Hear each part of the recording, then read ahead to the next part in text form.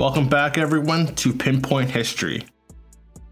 We introduced the leading players attempting to conquer England when we last left off. We have Harold Godwinson as the current King of England, the Norwegians led by King Harald Hardrada, and the Duke of Normandy, William.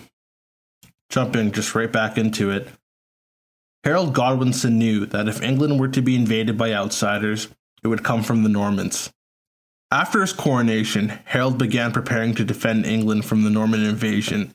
He led troops to the Isle of Wight, a small island south of England. The forces stayed stationed there for several months, but eventually returned back to the mainland in September of 1066. Meanwhile, the first invader of England would be Harold of Norway. I did not mention this in the previous episode, but Norwegian Harold would be supported by a man named Tostig. Tostig is the brother to the current King of England and was banished in 1065. Tostig was the Earl of Northumbria at the time, the northern part of England and notably where the Danelaw had been. Tostig was not a popular ruler in Northumbria, and he had been unable to make himself popular with his constituents. In October of 1065, the local aristocracy invaded York and killed Tostig's supporters within the city. King Edward sent Harold Godwinson to negotiate with the aristocracy to quell the rebellion. What it took to end the rebellion was people wanting Tostig out, and Harold recommended that to Edward.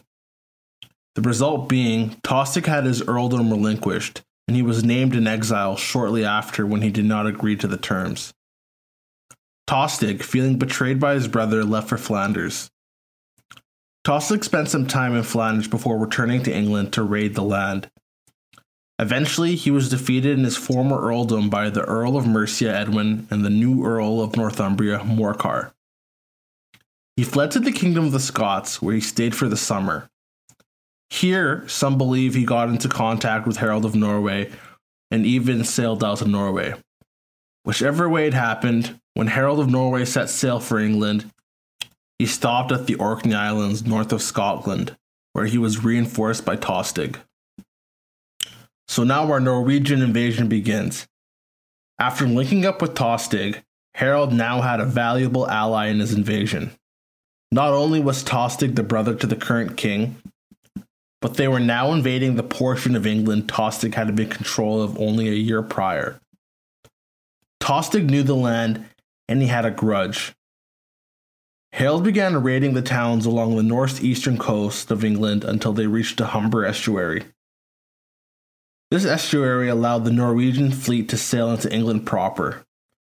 As the Norwegian forces sailed up to the city of York, they knew they would be unable to take the city. So they disembarked 10 miles or so from the city, and this time it was round 2 for Tostig, as the combined forces of Morcar and Edwin marched out to meet the invading force at the area known as Fulford Gate. The invading force of Norwegians numbered about 10,000 soldiers approximately. But Harold left a sizable contingent to stay with the ships as he marched up towards Fulford. Harold marched around with 6,000 soldiers. Meanwhile, the Anglo-Saxon forces numbered around 5,000, most being hastily drawn up from the Mercian and Northumbrian Fyrds.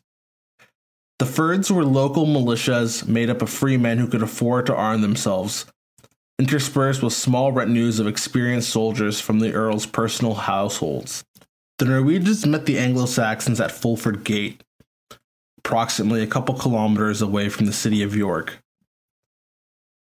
When they met at Fulford Gate, each armed force had a river to one side and swampy marshlands to the other, meaning the only way to retreat would be to go backwards. The forces now facing each other looked like this. The Norwegian left was led by Harold personally with his most experienced soldiers, and the Norwegian right was led by Tostig with the mercenary forces he had acquired.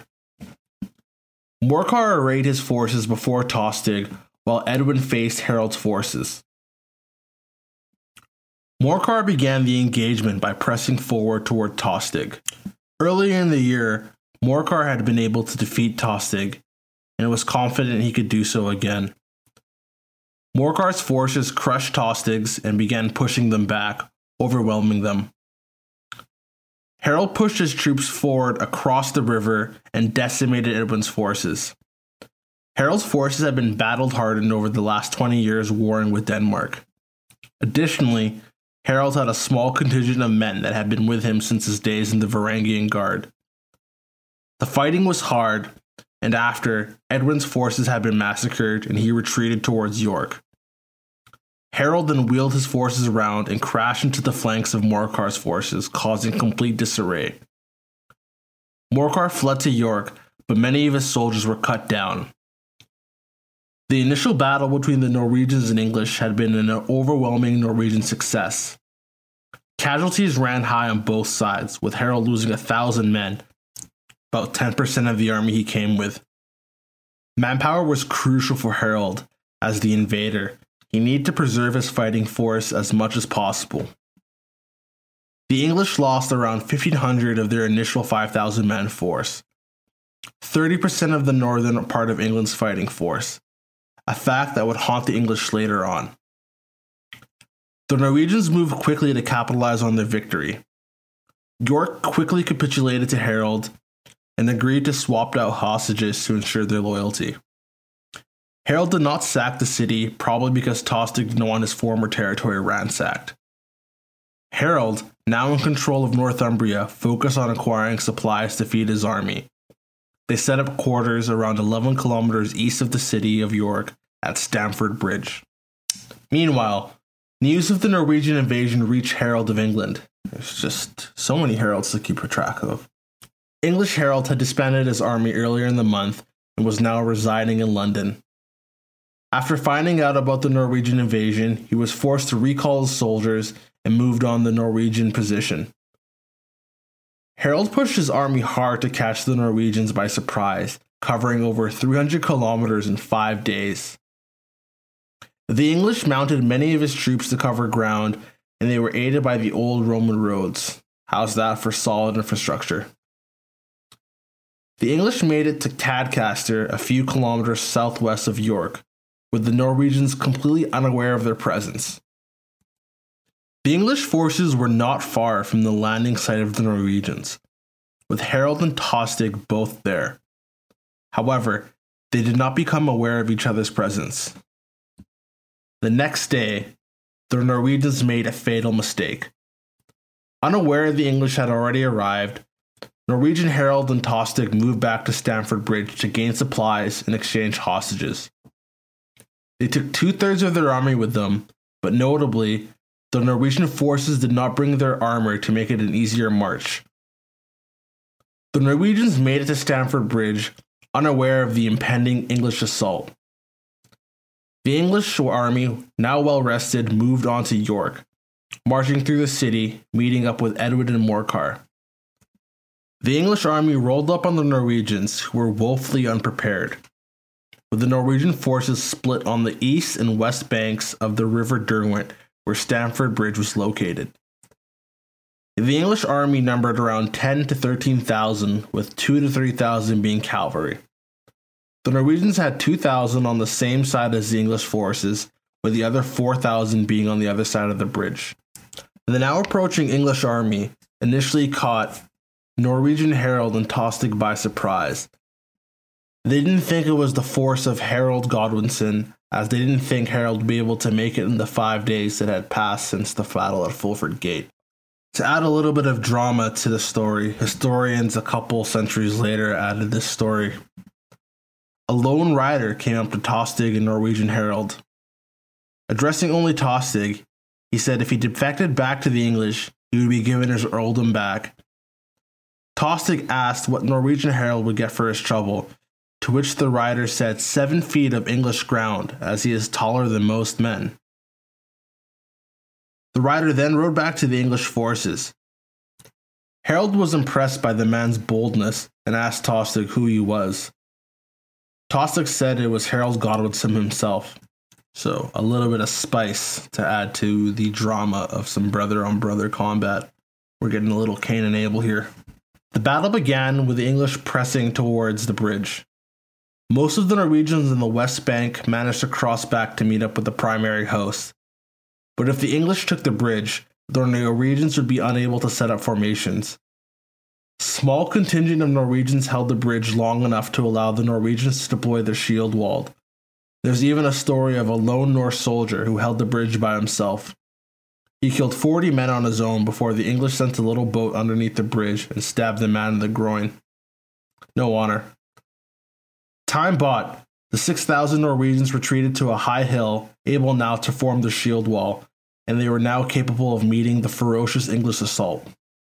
As an addendum, if you like heavy metal, you should check out the Stamford Bridge song by Amon Amarth. They do a pretty cool rendition of this tale. The English cavalry pushed forward and assaulted the Norwegians' left flank. Both sides took massive casualties, and the cavalry retreated.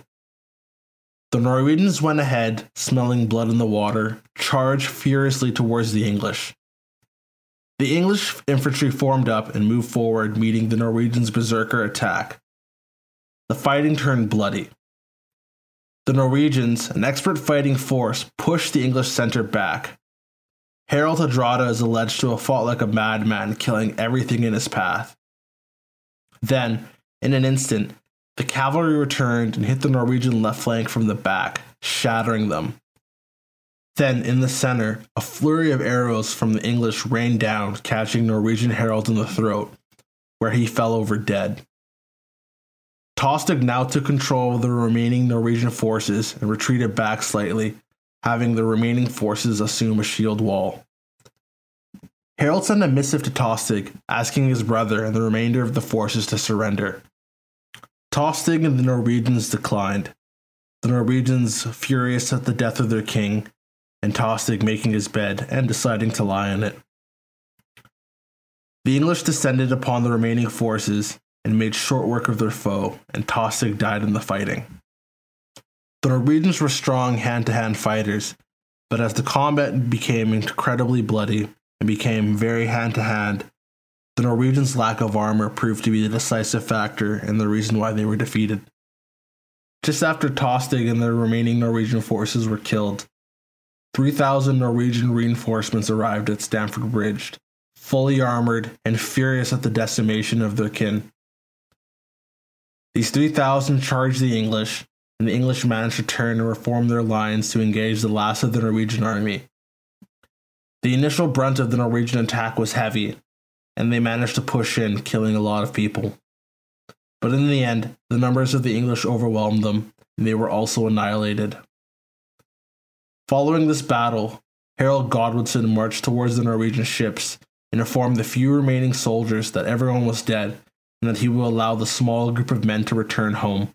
After swearing oaths to Harold that they would not come back and reinvade, the invading forces left.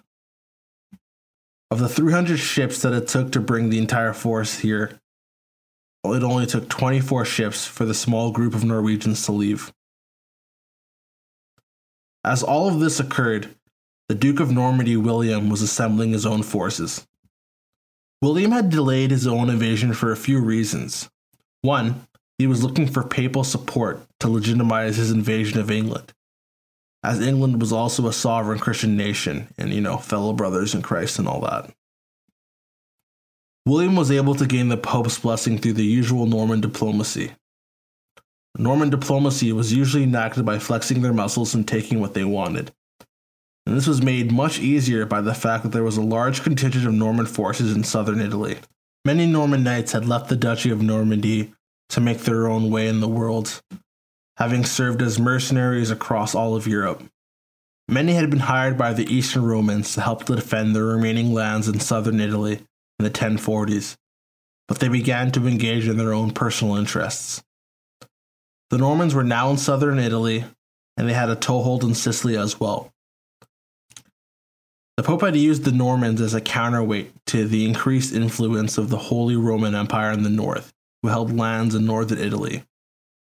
The Normans in Italy basically forced the Pope to give his blessing to William. And lastly, William had to ensure all was peaceful in his duchy before leaving for what could be an extended period of time. He had his own fleet built, which was not finished until the end of August of 1066.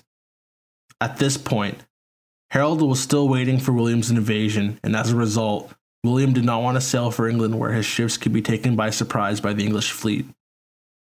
When Harold returned back to the English heartlands and then went north to face the Norwegians, William had his chance.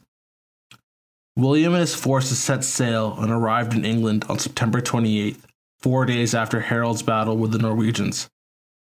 Harold would typically be located in London, was now hundreds of kilometers north of William's forces. The next showdown was set to begin. That's it for this week's episode. If you liked it, please leave a rating, hit that follow subscribe button so I can get validation from random strangers on the internet. Follow me on Instagram at Pinpoint History. Thanks for listening, everyone. Let's get it.